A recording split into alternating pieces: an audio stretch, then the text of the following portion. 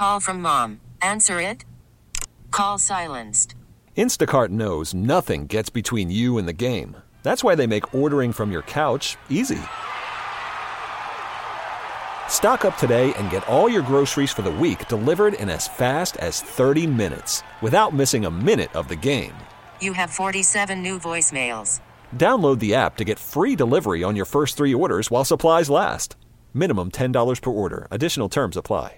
Let's get to Ian in D.C. on the Fan. Ian, how are you? Hey, Ian. Yeah, so let's walk through this. First of all, I don't think Doug Williams has any value as indicated by how they treat him. When you hear your boss tell you, turn your phone off when you're about to make the most important acquisition of last offseason, it tells you all you need to know. The way they treated him during the entire Reuben Foster debacle walked you through what they really think of him as kind of a nice guy, legend player that can kind of take the blowback for how awful a human being Dan Snyder and Bruce Allen are. So I think when Doug Williams wants more power, he just wants to be treated as the non-puppet to be shunned out to the media and then have to reverse course and then apologize for all no reason. That should have been a Bruce Allen and a Dan Snyder press conference saying why they acquired Foster, what their investigation showed, and why they felt comfortable. In terms of keeping both, I think Kyle Smith is going to go the way of John Schneider, where he's kind of an up-and-comer, has some pedigree with his father, and sooner or later he'll walk to a different organization because eventually, if his drafts pan out, he'll realize the value he has and want to go to an organization that will make him there.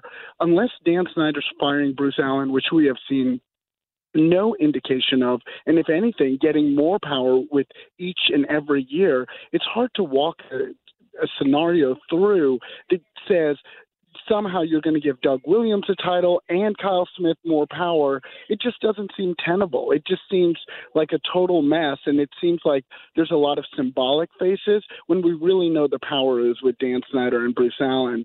And in terms of the Haskins pick, I don't have an opinion if he's going to work out or not. What I do have an opinion on is how he's acted so far. First of all, to say the league done you wrong when you were a first-round pick shows a level of delusional-ness that we haven't seen since RG3. Coupled with the I'm going to charge people to attend my party seems a little bit brand-oriented, like a Vince Young or somebody who knows his time is short-sighted. I don't think Joe Theismann's number 7 should be retired, but it was an awkward interchange when you heard Joe Theismann be like, hey, you might want to think about another number. And he's like, guess what, Joe? Nope, I want that number. And Joe was in a no-win situation there.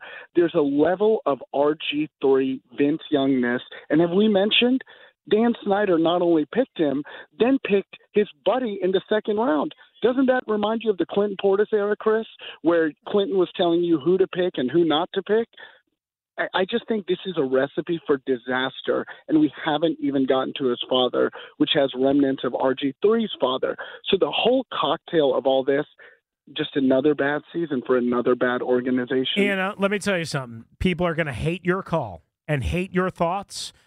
There's a lot of truth in what you said, and you could not have said it better. First of all, they should give you a talk show spot here on 106. And thank you for waiting on the line as well. No doubt about it. Excellent call. Again, it's going to rub a lot of people wrong, and it's going to annoy people, but there's a lot of truth to what you said, and I am already concerned. Many people have been thinking. I mean, when I go out, and there have been Redskins fans who have said the same things to me, and a lot of people wouldn't want to say it publicly like he did. And don't think that the people inside the building don't already see it and aren't already very nervous and worried about it, because they are. Mm-hmm. They are. I'm telling you, they are.